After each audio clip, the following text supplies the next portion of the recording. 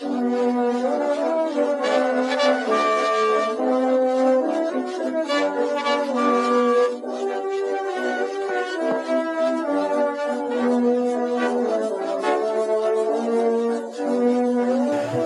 and welcome to the Classroom Critics Podcast, a podcast show by teachers who love film. And today, I'm Bill Ivers. I'm joined today by Michael Mulvey and Walter Freeman, the usual suspects. And today we're going to talk about film noir and a film noir classic, Double Indemnity. And it's directed by Billy Wilder, starring Fred MacMurray, Edward G. Robinson, Barbara Stanwyck, and I suppose if you're going to put a film noir classic in a time capsule, this could be the one you choose, right? The one you want to introduce to an alien species.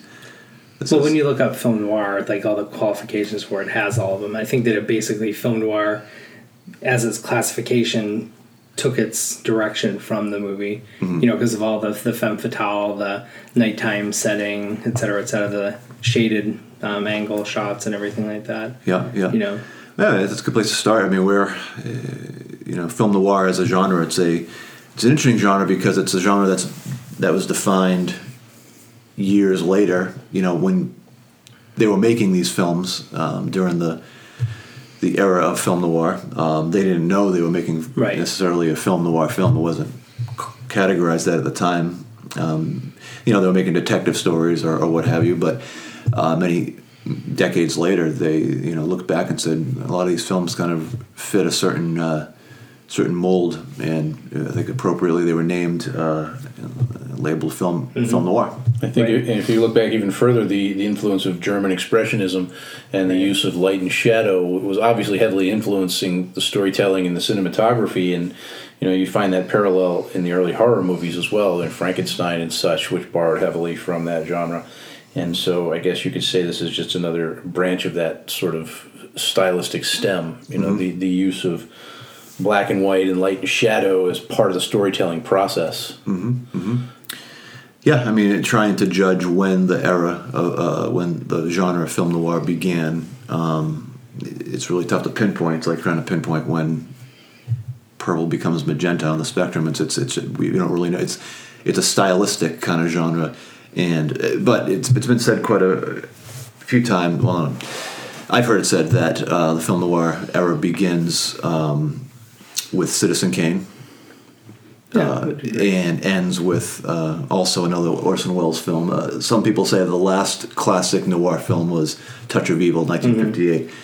Now, of course, there's been neo-noir since then. Then, lots of films. Obviously, it's a very influential genre. Yeah, I think there's noir elements in other films too that kind of aren't necessarily classic noir. They don't follow the formula, but they have that kind of element to them nonetheless. So, what are some of the characteristics do you think are just typical film noir? I know watching Double Indemnity, it's just like nobody is likable. Not one person in there is really likable. They're all jerks to each other, and have bad attitudes like the Zacchetti, what of it, type of mentality. It's, nobody can actually be like, hey, how are you today? It's nice to see you. Right. Even the maid, they keep the liquor locked up. Or, even Edward G. Robinson, his character, who's supposed to be kind of the moral compass of the story, he can't wait to get people into court, to send them to the gas chamber, to throw their testimony in their face, and, he's a tough cookie. So it kind of goes into that idea, film noir as a cynical study of human nature. Right. And the pessimistic view of life, pretty much. Within each of us is the potential, because Fred MacMurray is a pretty decent guy, but just, like one little flirtation, he's ready to kill somebody. Right. True. Yeah. Right. True. I like, and I was, that article I had printed earlier and shared, which strangely enough doesn't have an author listed, so I cannot credit that person, but they talked about this, we look today, why is this film so shocking? Because by today's standards, it can be shown full on television. But the actors were reluctant to play it. Billy Wilder had to convince them. And if you look back, this is one of the first films, I believe, according to this article, that uses sexual motivations for its character. for its characters to do those things. As you said, a simple flirtation turns into murder very quickly, and if you look at crime and all that sort of thing, it's always gangsters and for profit or revenge. But this was all about sex. And what I like, about it is Fred MacMurray, to me, growing up, was always the father on My Three Sons or Flubber. And in the early scenes with Barbara Stanwyck, he's just radiating lust. I mean, he's staring at her ankle, and his eyes are burning. And it's quite a remarkable piece of acting. And he does it very, very well. But it was such an image changer for him. But I think he was probably like one of the first generations of people that was classically a film actor as well, as opposed to, I've been acting on stage and here's this new genre of film, I'll try that too, type of thing. And, both Barbara Stanwyck and he as well. Barbara Stanwyck was not a theater actress, she was a film actress. And, to kind of show that depth of character, not even, only able to play the likable comedic role, but the, heartless murderer as well, So I guess we can point to moral corruption as a film noir standard. Yeah. The characters who are corrupted, who find them, and often they're characters who at first seem perhaps altruistic. Maybe not in the case of this film, but I think of a film, Sunset Boulevard, another Billy Wilder film, where you have William Holden's character at the beginning, who. He's kind of an up and come, or not an up, like a washed up at this point, or a washed up before he even begins screenwriter, who eventually finds himself in kind of a labyrinth of bad intentions. Right, he's really been twisted by the system too. Kind of come there with noble intentions, and treated like, I'm sure that he probably had a wonderful screenplay, and it was manipulated by the studios, and every ounce of dialogue was changed, and nothing like, think of what they did to something like, The Glass Menagerie when it was, originally filmed. Sad ending, but, in the film, Laura Waring has a nice gentleman caller who comes and takes her away. You know what I mean? So, it's probably that type of, despondency over that. It doesn't take long for him to see an opportunity to make, I'm talking about Sunset Boulevard still, the opportunity to sort of seize an opportunity to use basically someone to advance financially. And not care about it. Yeah, right. Yeah. With Fred MacMurray, his character in terms of obviously a morally bankrupt individual, but do you find at first, do you find that the corruption, this darkness is already in him at the from the very beginning? It's got to be, or else it couldn't be so easily tapped. I mean, like I said, it's like right there within how many minutes that he's in that house. And it's not suggested to murder her husband at that moment, but certainly within those moments, I'm sure he's toying with the notion, like, if I bump off that guy, I can have her. But I think we're meant to think too that he's just a typical insurance guy like many other people, and perhaps the suggestion is everyman. That this is something that everyone's capable of delving into. I don't know if it's necessarily like a trait that everybody has, but who hasn't been in a road rage incident with somebody cuts her off and like, you had a moment of rage and thought in your head, and then your rational human being part of you says, no, that's wrong. You don't give into the suggestion. Yeah. Well, and again, I like how his character, he does start out obviously very attracted to her, but it turns out, and a little spoiler alert here, that she's been very manipulative and has killed before and has plans to kill again. And he even says in that piece, and someone's going to bump off me, and then someone's going to bump off Zacchetti, and someone's going to bump off Lola.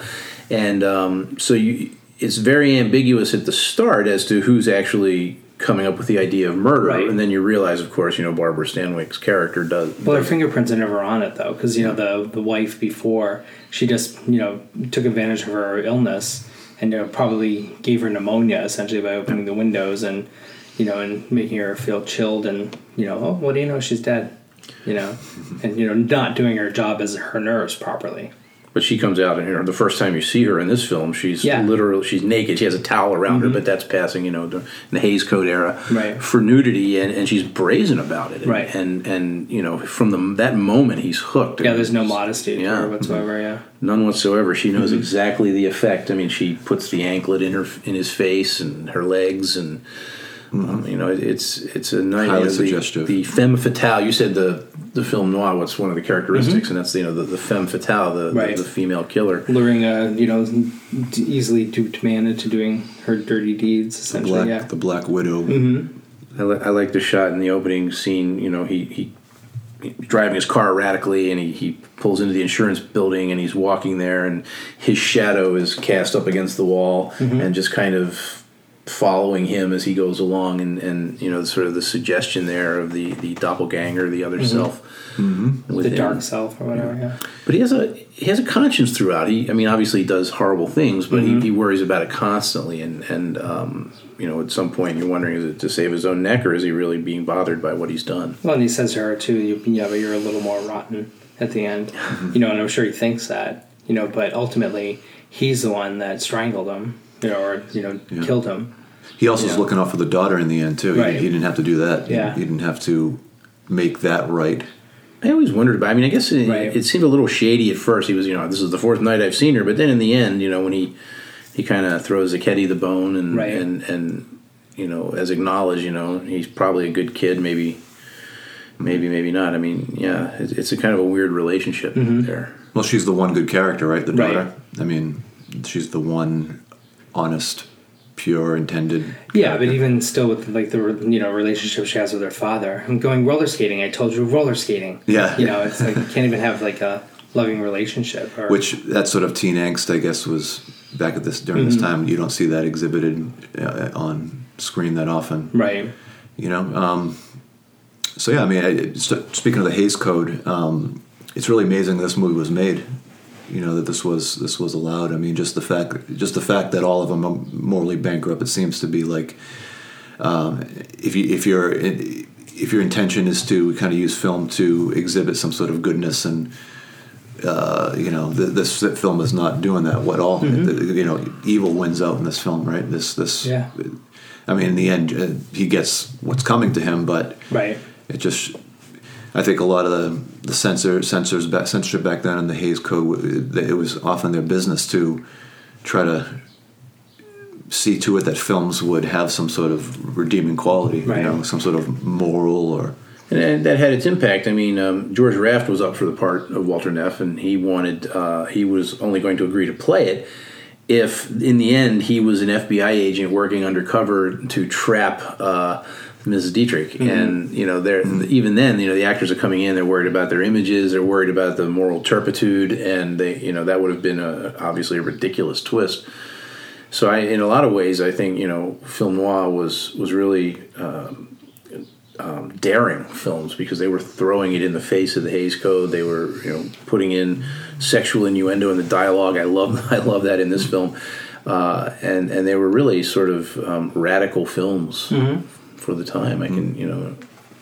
I always show this unit in my film class after I've done screwball comedy. That's what I start out with, screwball comedy, and then do this to kind of show the duality of human nature too. That unfortunately there are bad people in the world, and there are people who do bad things to each other, and it's without filming that portion of life, are you really representing with film the totality of humanity? So.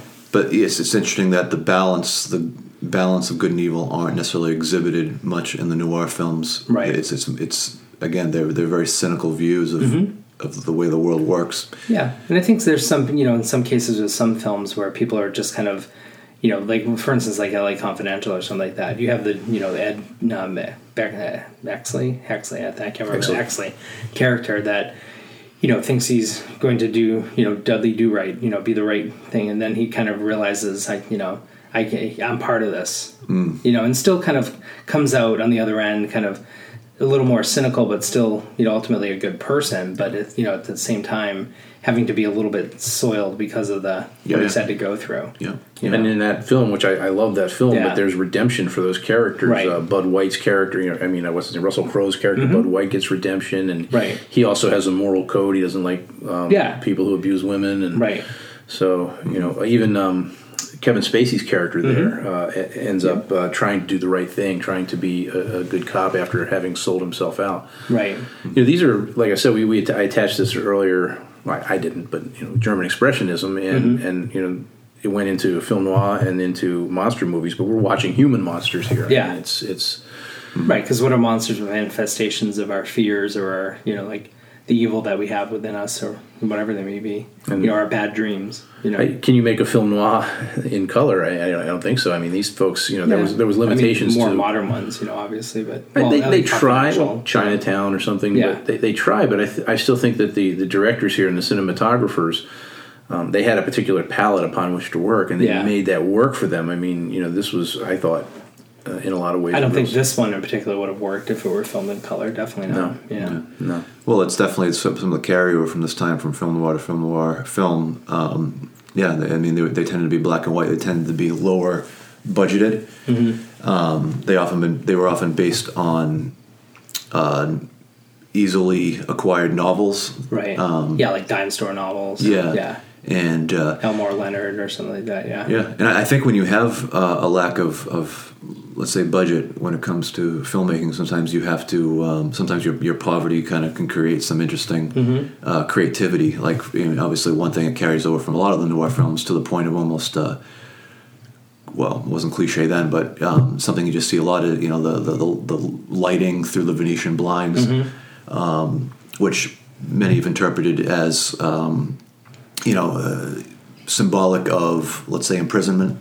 Prison bars, just whenever them sort of like trapped in their own world of corruption and moral bankruptcy. Or even like the clothes that they have to wear, the black and white striped uniforms or whatever. Right. But if you think about it, when you don't have much money, I mean that's a very cheap effect. I mean you don't need any budget whatsoever to create Venetian. Well, and film noirs are they don't necessarily require huge special effects or anything like that. It's just for the most part, a pretty simple story. Yeah.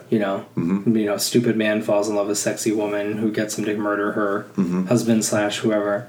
And there's a sensational aspect to it. Yeah. I mean, the only one I can think of is Blade Runner is kind of a film noir, but and that has obviously a ton of special effects in it. Probably more expensive to make, but ultimately not, because it was other than Harrison Ford, who wasn't a huge star when he made it. There wasn't really that much expense to it.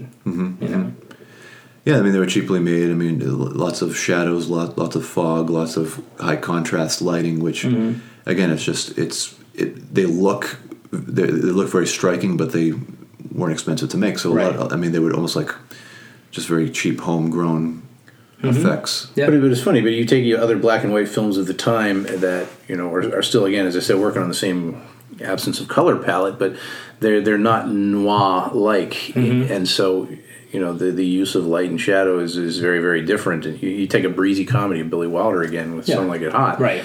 And that has gangsters and crime and this and that, but it's so different. It's almost bright and sunny. But I think it works to his advantage to have those characters of Geraldine and Josephine, or Daphne, being in black and white, because it probably would have been a lot more apparent that they were men, if it were in color. Yeah. Well, isn't that a rule of comedy? Comedy is to be brightly lit. Yeah. And just sunny and right. Definitely.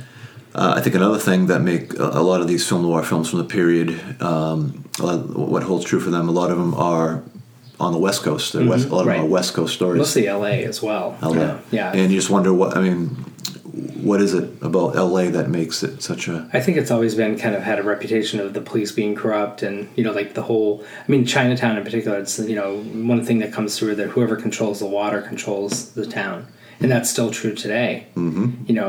I mean, they're suffering from catastrophic drought, and they're not allowed to water the lawns, but some rich people have been, because they pay for water to be imported. I mean, it's, still that kind of who has what and, and all that political element corruption to it as well, yeah. Yeah. And we think about it during this time. I mean, L.A. was still a kind of a developing city. Right. So a lot of it kind of... Vastly, quickly growing, but... Yep. So, I think in terms of corruption, it was kind of... obviously any geographical location can be corrupted, but it just seemed like... also a lot of these detective novels took place, like a lot of the Raymond Chandler novels took place on the West Coast in L.A., so... Well, the story of L.A. Confidential as well, with the Pierce Pratchett character, talking about, the Santa Monica Freeway, 20 minutes to the ocean and blah, blah, blah, no traffic. And, we all know that L.A. is notorious for its traffic. It's just, there's no 20 minutes to the beach from L.A. I mean, it's, not that, if you're in L.A. at the beach or whatever, but, there's this promise of, everything's going to be great. Oh, sorry for the corruption that screwed everything up. They're supposed to have the premier police force, and that was the whole thing during the OJ trial, was that the corruption of the police force basically got him off from his charge. Allegedly. Yeah, so. And it's ironic because especially pre-smog LA in the time that they're talking here, it was a fairly sunny place and bright. But if you think about this movie, you have to be hard-pressed to remember, are there any scenes in sunlight, any scenes in daylight? There's a couple. But even then, they don't look like he pulls up to her house a couple of times in the daytime. And even then, they don't look bright and sunny. And it's funny that, one of the sunniest cities on Earth comes these dark and shadowy stories. Yeah, there's never any, stories about I grew up in LA and I'm happy that, the warm, fuzzy suburban existence type of thing. It's always this pessimistic, cynical viewpoint of, even if you grew up in LA, it's the phoniness of being in the movie industry or surrounded by it. There's nothing authentic to it, And they were saying about the Spanish-style houses, they're not even native to that area. But, that was the trend at that time. And, think of the palm trees. They're not even native to California. Barbara Streisand's character says in... The Way We Were, why are there palm trees here? I wish it would rain. It's just, there's never a reprieve. There's even a comment by Neff in the movie that the Spanish-style houses were dated even then, when the film takes place. For $30,000, you could get one. Right. Too. Yeah. Right. According to him. Yeah. And in Sunset Boulevard, actually, there's some commentary about, the house that the actress lives in is already very passé. So it's almost like things that people move on from styles very fast, and it's still kind of a newer location, a newer city, but it still seems like it's already dated by the time a lot of these stories are told. Right. So another thing I think that a lot of the film noir films share, they are often frame stories. Frame narratives where you have. And you just wonder why, in terms of the subject matter, why a lot of these stories told that way. And this you have, the entire character of this guy is doomed from the moment the film opens. Same with Sunset Boulevard, lots of other stories where it's like, okay, this is a horrible thing that's just happened. Let me tell you how, kind of thing. Why does that seem to work better, or does it work better? Versus just having the story kind of unfold in front of you. It's almost like it's a moral tale of some sort, watch out or this could happen to you type of mentality or whatever. But, I think that, again, it's like the good guy that kind of gets duped into, look what happened to you. You end up dead in a pool, and it's kind of, you don't watch out, and it's kind of like that, reflection on if I had only known then what I know now, One thing I always forget when I teach Sunset Boulevard is you don't necessarily know that it is... the main character dead in the pool at first. Right. He doesn't. It's narrated by the guy dead in the pool, which is it's a very interesting, obviously rare kind of narration where you have basically a dead person narrating the story, but you don't know. And so sometimes I'll say, in my introduction, I'll say that the story's narrated by the dead guy in the pool, right? But you don't really know that until the end, but. If you look closely, there is a clear shot of him in the pool, and he doesn't really, you don't have to be too perceptive. And I think part of it too is the characters are never fully honest ever. In a film noir, and only through the narration is there total honesty. Because otherwise everybody's holding something back. It's like in Chinatown. That's my sister. That's my daughter. So it's like, tell me the truth. And not each of them kind of wait for you to kind of figure it out. Before I tell the truth, and so nobody's ever completely honest. This is what kind of scumbag I am and why. Oh, yeah. And who wants to reveal that? But, I almost see film noirs as Old Testament films because there is justice always, but never redemption. Yeah, and not necessarily justice for the right people, because Faye Dunaway dies in Chinatown when it should be her, disgusting, father. Yeah. But... And again, it's very cynical commentary that sometimes the corruption wins out, right. And well, you just kind of accept that there is corruption. I show one, Devil in a Blue Dress, with Denzel Washington, and he survives, and the right people die and the wrong people, the right people live, and but it's kind of like, now I have a bad taste in my mouth, but at least I know what the world is like, not only from the racism that he's been suffering through his life, but also like, this is the reality of what people are like too, right. Yeah. I think a lot of it has to do. The frame story structure may have a lot to do with a lot of these novels were written in the first person, almost as confessionals, and so it carries over, I think, very well on film. If you have, it's tough to convey that in a film otherwise. If you compare Sunset Boulevard and Double Indemnity, each of them begin, like you said, with a frame story, but they also begin with the same thing, like, well, how did it come to this? And then you watch it unfold.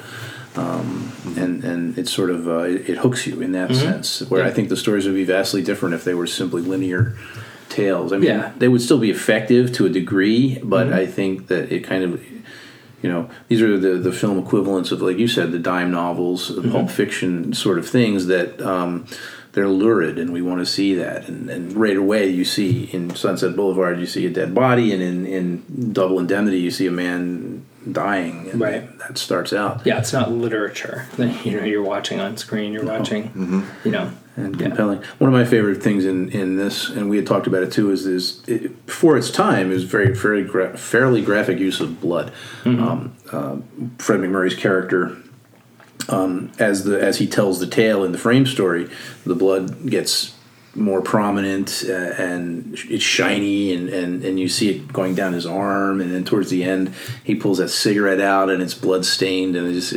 that's sort of a progression that I like in the film. You can see he's feverish too, like the sweat all over him and everything. We had also mentioned that in Sunset Boulevard, he's shot to death in a pool, and there's no blood whatsoever floating around, so you wonder why that worked out. Was the I think maybe Billy Wilder wanted you to focus on the body and not the gore of it. You know what I mean? Yeah. Well, you had asked an interesting question when we first watched it. So the movie was made in 1945, but it was set in 1938, and you had asked why 44 and set in 30. Why set it 6 years earlier? And then I thought to myself, it just occurred to me, well, by that time, we would have been in the middle of World War II, and we were fighting Nazis, and it was a very clear good versus evil. Whereas here, the murky 30s, Fred MacMurray probably would have been in the service or something like that. And the gangsters, or Zucchetti as well. Yep. And so the gang, in the 30s, you're dealing with the gangsters that rise up out of the law, prohibition. And so there was more of a moral certainty in the 40s than there was, I think, in the 30s. And so setting it back there, maybe that's why. Yeah, there was a clearly defined good guy, bad guy. Americans are good guys, Nazis are bad guys. Right. I just found that a little interesting. Just it'd be like making a movie now that's basically current day, but saying, the year's 2010. Right. Why randomly? Yeah. Back in 2010, things are so much easier. But obviously the you could figure, how rapidly things do change. Because in 2010, I don't even know if I had an iPhone. I think I had a BlackBerry back then. So things are totally different. I don't think they make those anymore. Right. Yeah. I find it ironic too. I think the Hays Code actually works in favor of the film noir, because even though because you see later films, we cited Chinatown or even LA Confidential, and you're talking graphic language, even nudity, and that sort of thing. Whereas with the Hays Code, they had to find their way around it. Right. You watch Double Indemnity. There's quite a lot of very graphic innuendo, but as opposed to it being in your face, it's suggesting too that there's an undercurrent of things, and we're doing sort of nudge nudge wink wink sex jokes, but it's hidden below the surface, and I think that actually thematically fits as well. So because I think that veil gets kind of dropped later on. I always try to do with the film noirs like a historical perspective on them. I start with Double Indemnity and end with Match Point in 2005, but there's no real good ones from the 60s. That I could really point to. I try to do one from every decade, and I can't really nothing. Think of any. And even the 80s, there's some really good ones, but they're very, laden with nudity. Yeah. Like really not school appropriate per se. I mean, my favorite neo-noir is, other than the ones I show, is Body Heat. It's a terrific film. Kathleen Turner's first big foray into, being the movie star. And, what her line in it, I think, is classic film noir when she says, like, you're pretty stupid, paraphrasing, but, and I like that in a man. You know what I mean? And that's, femme fatale, like, personified, and, it's difficult to show a film like that in school because it is so provocative and, sexually provocative. And that's why, it's difficult. Some of the ones that we talked about, I mean, you really can't show L.A. Confidential. Chinatown borders on it, but, because it's so, such a classic for screenwriting. Well, L.A. Confidential is just more the violence than anything, which, I'm not trying to play that down or whatever, but, it's easier to kind of get away with the violence as opposed to the sexuality. True. True. Yeah. All right, with that, we're going to take a quick break, and then we'll get into more specifics regarding this classic noir film, Double Indemnity.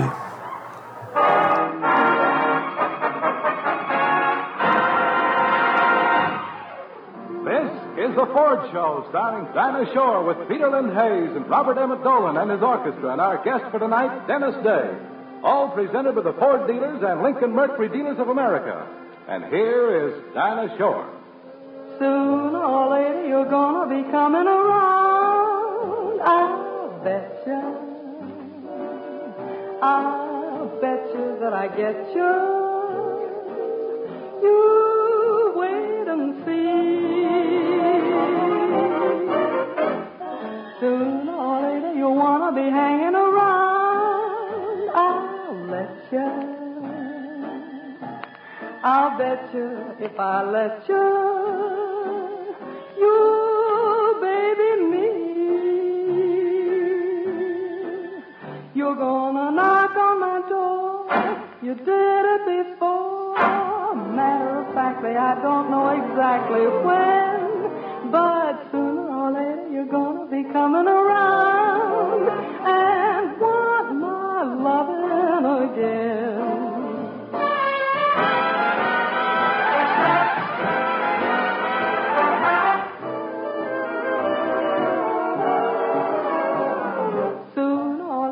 Gonna be coming around and want my loving again.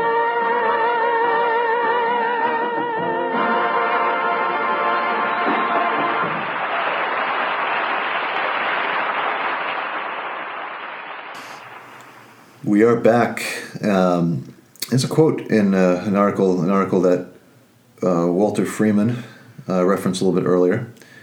Quote by Woody Allen, and this is what he had to say about Double Indemnity. It has all the characteristics of the classic 40s film as I respond to it. It's in black and white. It's very witty. A story from a classic age. It has Edward G. Robinson, Barbara Stanwyck, Fred McMurray, and the tough voiceover. It has brilliantly written dialogue and a perfect score. That's one thing, after saying this a few times, the score doesn't necessarily stick out to me. Is that something that you find memorable? Not memorable, but I mean, maybe it's memorable in the sense that it was so subtle and did its job. It didn't need to be, that pronounced. I don't know for sure. Freestyling here, but it seems to me that a film like this would have kind of like not a stock score, but kind of like you just sort of take this composer from your stable of studio composers and say, we need some music.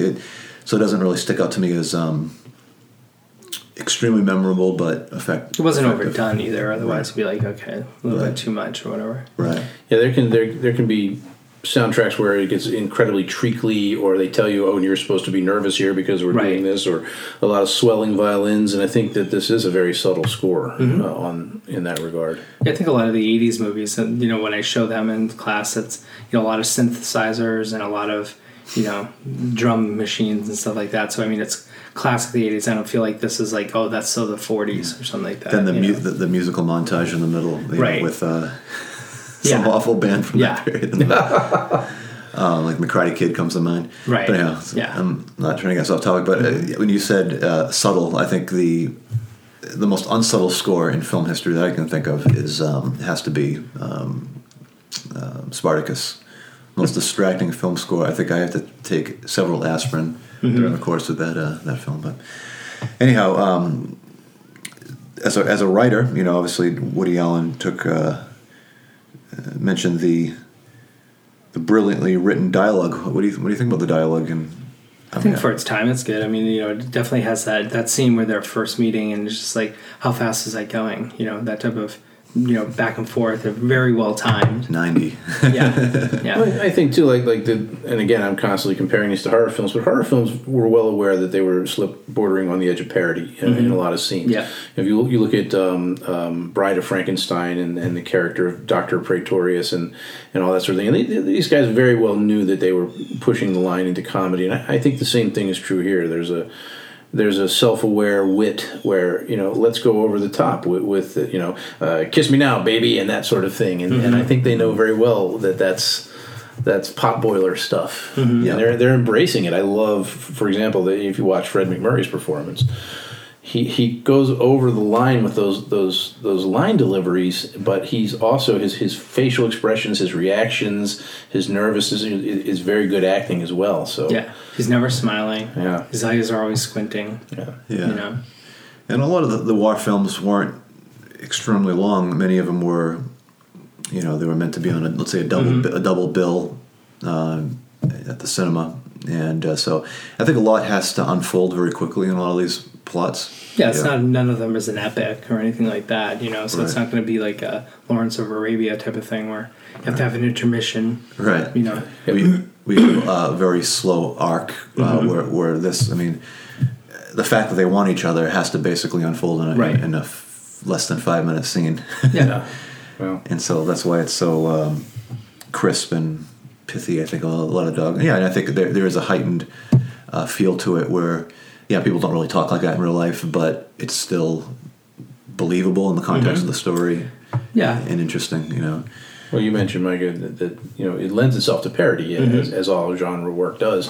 Eventually, we come full circle where you have the revisionist stuff, then the parody, and then back to the roots. And then we see that in almost every kind of genre.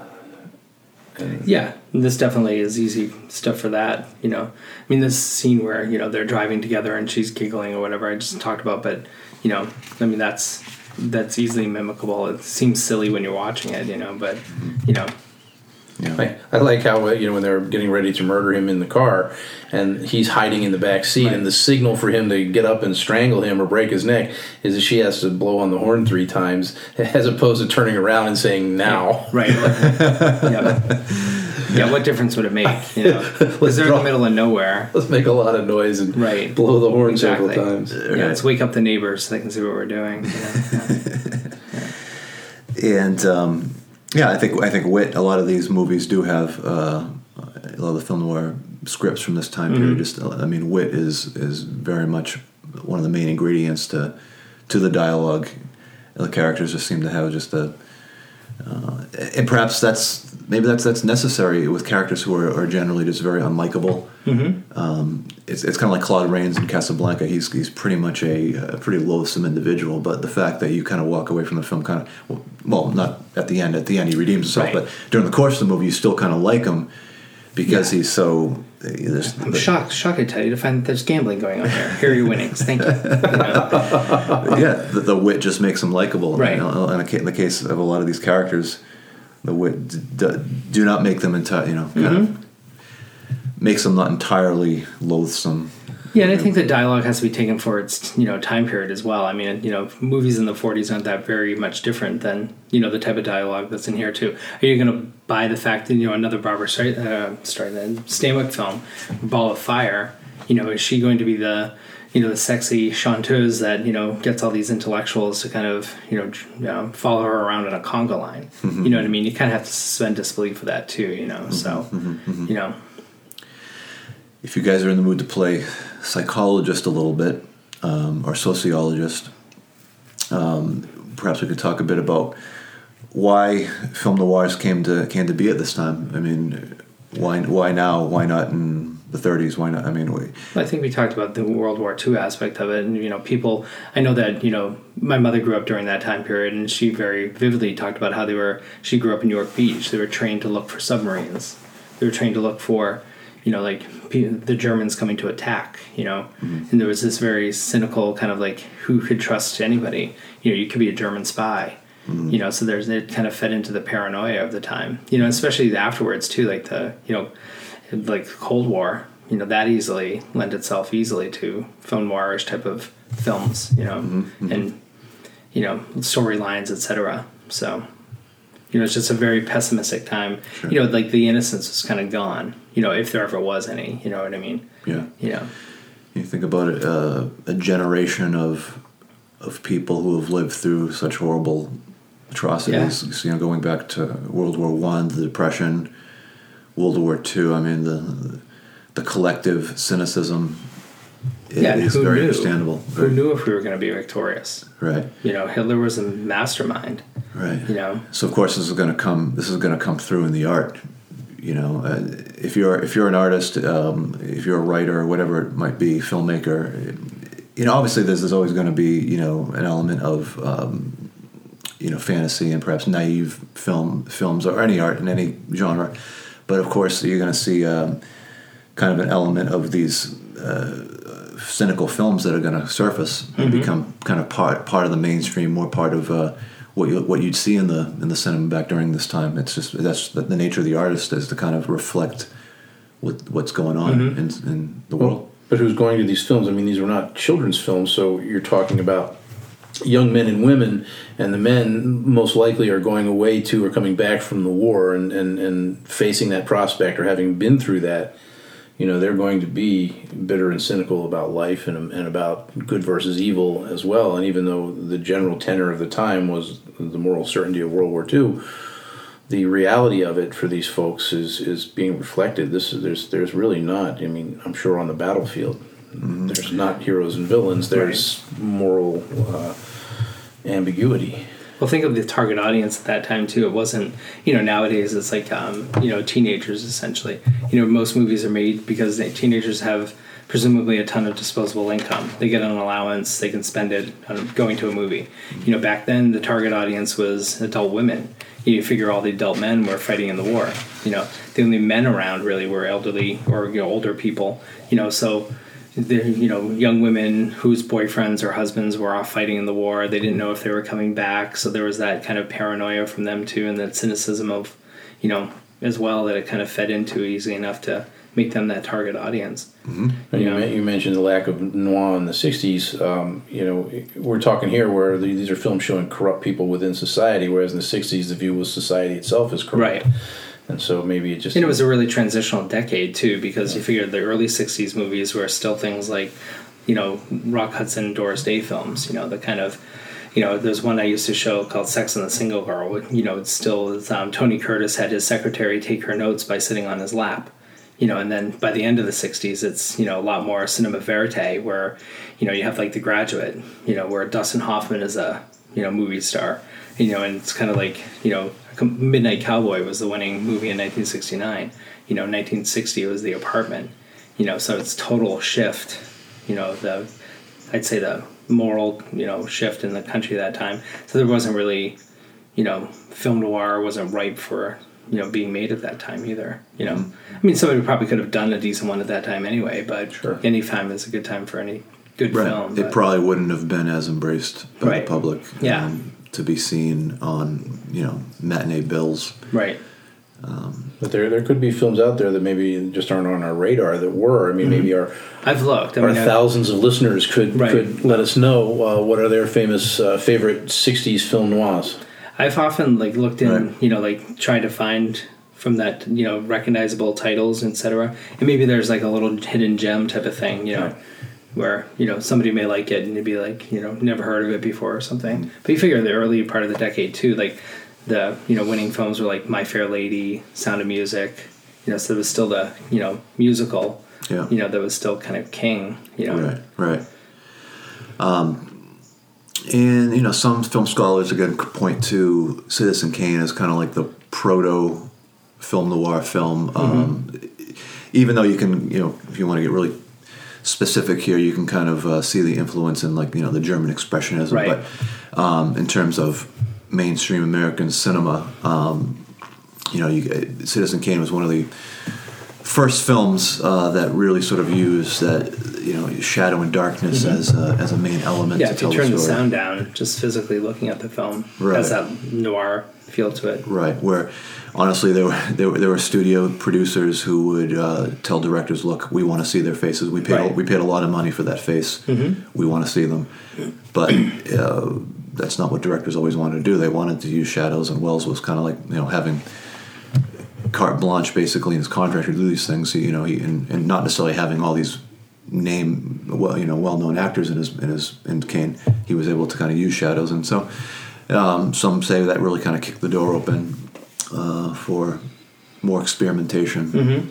Yeah, noir was another layer in the growing idea of film. I mean, you go back to Buster Keaton and his work in The General. He was the first person to say, the camera's not a passive observer of action; it's part of the storytelling process. And he was putting cameras on moving trains and making camera angles. Visual part of the process, and noir does that too with light and shadows and angles and shapes, as opposed to it just simply being let's light the scene and play it. It contributes to the story, the theme, the mood, and that sort of thing. And that I think from Citizen Kane and such onward is a great leap forward in style. And Billy Wilder himself, came from Germany, so there's that influence too. Absolutely. Yeah. Most of the innovative filmmakers of that time weren't necessarily born here in the United States, and kind of brought their sensibilities with them as well. Yeah, that's true. And kind of change things. Mm-hmm. It's like the CGI of its time, light and shadow angle. Mm-hmm. A comment that Wells made when he first came on the set as a 23-year-old aspiring director. One comment he made to his cinematographer at that time, Greg Tolan, he says, "Isn't it essentially strange that the film is in the camera?" Which made it obviously far less mobile, and he almost foresaw a day. Tolan instantly said, "Yeah, you're right," because it makes it very frustrating for a cinematographer to be able to move the camera wherever you want. And so, he thought at the time that eventually the camera is just going to be kind of like an eye, and the film or wherever you're recording is going to be somewhere you don't have to worry about it, and that's kind of almost like a prophecy. Well, yeah, I mean, there was a film that came out last year called Tangerine that was filmed entirely on an iPhone. Wow. Yeah. So I mean, it democratizes filmmaking. Definitely. Yeah. That anybody at any given moment can make a movie. Yeah. And I mean, it was a good film too. It wasn't some shoddily shot type of, oh look, I can make a film in my backyard type of mentality. It was decently done, and you would never know that it was shot on an iPhone. Yeah. Exactly. Yeah. So. Well, John Lennon once said that as an artist, he can, if you give him a tuba, he'll get you something out of it. Mm-hmm. Right. Yeah. I was going to make a Yoko Ono comment, but I think I won't. We're gonna. She ruined everything. We talk as English teachers and we've lost a listener. Right. Yeah. Sorry. Yeah. And Sean. I alienated Shelley Duvall fans as well in a previous podcast. Yeah.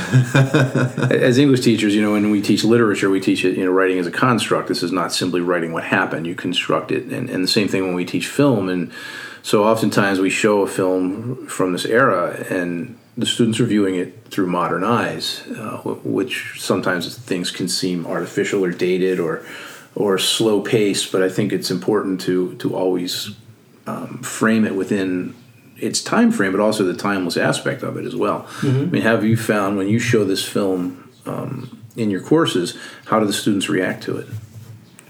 I think most of them like it for the most part. I think, definitely, as the genre progresses through the decades, when it gets to definitely Boudreaux, LA Confidential, even like Chinatown or Match Point, they really are gripped by those stories, Mm-hmm. So I think that perhaps they wouldn't be so much so if they hadn't seen the kind of foundations beforehand, but they kind of give it the benefit of the doubt as well, kind of understanding that it was, it's not something that I would watch myself, but, Mm-hmm. it's kind of, cool to say that I've watched Double Indemnity now. Right. And, when my parents or grandparents talk about it, I know what they're talking about.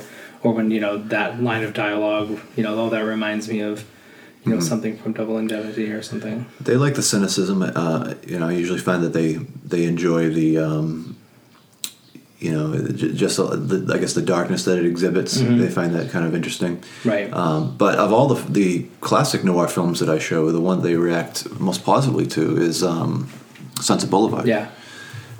Again, the cynicism's there, and they really, I think, find the character, Norman Desmond's character, the character Norman Desmond, very interesting. Mm-hmm. Kind of crazy. And it shows the underbelly of Hollywood as well, and, that it's not this, always glamorous, movie premieres and, people looking pretty and done up and everything. Right. That's, a lot of sleaze. It is, and it's not to get off Double Indemnity too much, but that film, it was hated by by a lot of the producers and film bosses at the time because it's an incredible indictment of Hollywood and the way it works, and just you're done. This star, she's not serving us. She's not selling tickets anymore. Let's just discard her. Kind of thing, and it shows just the shadow, which is a reality, but who wants to be have reality shoved in their face, right? Well, the kids know it's a reality because they still see it. Yeah, that's how old was Gloria Swanson when she made the film too? Yeah, I think she was only maybe 50, right? But 50 is old news in Hollywood, and who writes movies for 50-year-old women? I know. Even now. I know. That's very true. And we'll have Meryl Streep play that and screw everybody else. So. Yeah, I just watched a film last night, The Intern, with Robert De Niro, and they have Renee Russo, an Academy Award-winning actress, in a throwaway part. But she never won. But oh, she didn't. Oh, no. I thought she did. She was nominated. I'm sorry. Right? Nope. No. I thought she was. No, she was a former model. And she definitely has made her mark. Definitely. Who would have ever thought? Beautiful woman. Really good actress. Yeah. Thomas Crown Affair was terrific. Yeah. And where did she go after Thomas Crown Affair? True. Who am I thinking of? I could have sworn. I apologize. No, I withdraw. But again, like you said, a decent actress, and yet in this part, throwaway part, and I mean, right. I get the same reaction when I show Double Indemnity, Casablanca, or even Young Frankenstein from the kids. They can't stand the fact that they think they're going to watch a black and white film. Yeah. And, as if color is the only thing that makes a film decent. Boring otherwise, well, you have no imagination. Right. But not only that, like I said, they really, I think, used it to good effect. Yeah. I mean, it was the medium at the time. And, right. And so... But as I told them, I'm like, a film from 2011, I think it was 2011, was a silent film and a black and white film, and it won the Oscar. Yeah. The Artist. And what film uses color the same way? And there are films that use color, obviously, to great effect. But what film uses it the same way that the idea of black and white was used? Right. As part of it. It wasn't just like, let's just do this for a lark. It was done for a purpose. Yeah. I mean, Ben Stiller's film, The Secret Life of Walter Mitty, if you just watch that film, he does a nice job of using color to slowly show Walter Mitty's widening world. Although that film's not really considered a classic, I enjoyed it very much. But for that, and you say a great film. You cited Blade Runner, a color film. But when I think of Blade Runner, I almost see it in black and white. Yeah, I think it's a lot more forgiving thing too. I think like whenever I've taken a photograph of somebody, they always look better in a black and white photo. It doesn't show the flaws and things like that too, and. It's more stylistic. It's more kind of dramatic, dramatic. Yeah, yeah, because it can be the simplest photograph, but it has that much more drama attached to it because it's in black and white. Yeah, definitely. And it's the camera captures something that you don't see when you're taking the picture too. Yeah. So, I mean, you can make the argument that color almost takes away from the image because there's more information there in terms of color, like, and the gradients and the shading. Yeah, this is how you should see it. Right. Whereas with black and white, it's kind of, But you've seen those films that Ted Turner has colorized. Oh, right. And you look at them and you're like, they're not better because of it. It's a Wonderful Life looked horrible. There was a joke where he was trying to colorize the first 20 minutes of Wizard of Oz. Yeah. Yeah. I wouldn't be shocked. Yeah. Well, who was it that spoke out against that and said, "Tell so and so to keep his hands off my, Wells? keep his crayons, tell because he was going to colorize Citizen Kane. keep his crayons off my film." And Wells on I think this is like right before he died. He said, tell Ted Turner to keep his Crayolas away from my movie. Yeah. Which I think history has made the right choice Right. I don't think rejecting it entirely. Do they even exist? I mean, kids today don't even know what colorization is or anything. I know. So I wonder if Turner has commented on his crusade recently. He still owns that whole library of films. So Yeah. fortunately, he's kind of kept his hands off. Yeah. No, I remember actually as a kid, I had I guess morals in this area Yeah. where I was like, I remember like before DVDs and stuff, you wait for like It's a Wonderful Life to come on TV, and then I remember it coming on a couple times and it being the colorized version. I remember actually adjusting the TV set to black and white. Turning it down, Yeah, I mean, noir is a genre it wouldn't exist in color. No. And thank goodness. Perhaps his marriage to Jane Fonda should probably set him straight or something. I don't know. That's one of the things that came out of that. Yeah, to tamper with someone else's vision. final product like that, it's not like somebody said, if only we could film this in colors. No, it's we Had film the this in black and capacity. white. Let's make it look. I mean, they used to have to consider things. Doing a Civil War film, a blue uniform doesn't show up as if it were suggested blue. They would have to make them green in some films so that they would read as blue in black and white. I mean, they had to adjust to what they could do and get the look just right. And a lot of the depth of field that a lot of directors went for chose black and white for that reason. You can't get the same depth of field with color as you can with black and white. And we still see the colors that are suggested. I mean, Neff's blood shining in there. People see Frankenstein's creature as being green, and he was, he wouldn't have been. It would have been. Well, and even in like Raging Bull, Scorsese, purposely filmed the black and white so the blood wouldn't be the focus. The bloody matches of Jake LaMotta. And especially when he gets punched and the blood goes into the first couple rows. That scene in particular. There aren't many films being made in black and white. I mean. Here and there. You said The Artist. A couple years ago. But it's an extreme rarity. I mean, during this time, the film noir films were made during an era where color was a viable choice. But many of the directors it's a part of the artistic decision choice making process to make it in black and white. But now it seems like the marketplace, or if you're going to put like film companies when they put their movie, their budgets together. I mean, honestly, if you are going to make a movie in black and white, you are definitely going to reduce the number of tickets sold. Right, and they're a business first and foremost. They want the most people sitting in the seats at the most time, paying the most money. So, So right off the top, you're you're alienating some people. Yeah, they're not going to make like Captain America in black and white. No, but think of how bold that would be. Yeah. It probably has a lot to do with the fact that we don't have a movie-going population that tolerates this. It's not part of the movie-going convention, right? To expect black and white is a possibility. It's not even a possibility with a lot of people. Yeah, I can't even imagine my nephews are 8 and 5 how they'd react to a black and white film. Yeah. But even retro, the Star Wars films, when the original Star Wars was filmed, there was some use of matte paintings and special effects, but there was as much as they could. They filmed it as realistically as possible, whereas then the prequels come out and they're all CGI and they're just soulless entities. And so when they went back and made The Force Awakens, they tried to go back to that older style, and I think it appears with a little more heart to it. Yeah. Now we lost George Lucas as a listener. Thank you. Yep. Oh, well. Sorry, George. It's funny. My daughter, when she was 4, she once referred to olden times as a time when everything was gray. Oh. Because the world was black and white, right? Yeah, back in like the 1600s. Yep. Maybe even the 1930s. Yep. So I give this film a thumbs up. Yeah, I enjoy it. If not for, brilliance. Well, it is brilliant in its time. So I mean, it's. I wouldn't say it's on my top 20 even, but definitely have to respect it nonetheless. And I show it every year.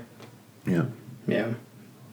Thumbs up or thumbs down? Oh, definitely thumbs up. I love this film, and again, maybe not in my top 20, but then we're talking. Yeah. We enjoy thousands of films, right? But there's so much I love about this film. Seeing these two actors that I've seen in other more benign roles playing this so convincingly, and the cinematography and as I said, the flying in the face of the Hays Code with the innuendo. I just think it's a wonderful film. I think it holds up well, and I think that the parts that don't, kiss me, baby, those kinds of lines, I still embrace them and love them because they are what they are. It's we can look at modern films, superhero films, and the dialogue is just as purple, and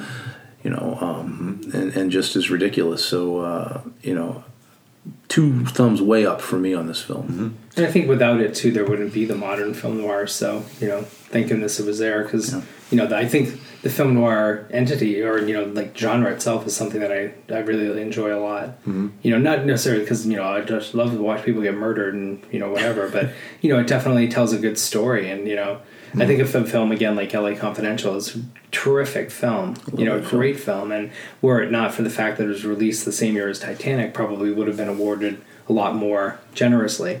Sure. But great movie, and is on all accounts a tremendously better film than Titanic was. Yeah. I'm not a fan of Titanic. Right. In hindsight, 20 years down the road, what are critics going? It swept all the critics awards that year. Oh, yeah. Not the Academy Awards or whatever. Well deserved. Yeah. Yeah. Well, there was no competing with Leo. Yeah. That year. Yeah. And like Titanic is a good movie, so it wasn't like it was undeserving, but at the same time, that year in particular, I thought was a good year for films anyway. So. Yeah, this film for me, it's in terms of film noir, I put it in my top 5. Definitely. I will normally show in terms of classic noir, The Maltese Falcon, which doesn't always go over well. I think a lot of the younger students find it kind of dry. And Big Sleep I've shown before too, and it kind of has that same reaction. Yeah. But with The Maltese Falcon, it's a classic, the detective, private eye. I like always The Big Sleep just because Lauren Bacall sings in it. So it's kind of cool. But you don't show Citizen Kane as a film noir. No. Nor would you necessarily show Casablanca, but certainly many elements there. Yeah. Yeah. Which is what I like about like this and Casablanca is they were not necessarily films that were going to bank on their star power. They were films that became classic and were actually produced in a sort of a factory type of setting. Right. And they're churning out a love story set in Casablanca, churning out a murder story set in L.A., and yet they end up becoming, huge classics. But you were saying anyway. I'm sorry. You said The Big Sleep, Maltese Falcon, the Sunset Boulevard. I've shown Dial M for Murder. Yeah, that's a good one. Yeah. There's a lot of stuff sometimes, to make selections because you're always eliminating. I've done The Asphalt Jungle. Yeah. Movies like that. Right. Yeah. Right. All right. I think on that note, we will we'll wrap up the program, and I'd like to thank my colleagues for joining me today. And again, if you could rate us on iTunes, Classroom Critics. And on our Facebook page, we'd appreciate some feedback and hopefully generate some discussion on the films that we discuss. And we look forward to seeing you next time on Classroom Critics. Thank you. Thank you.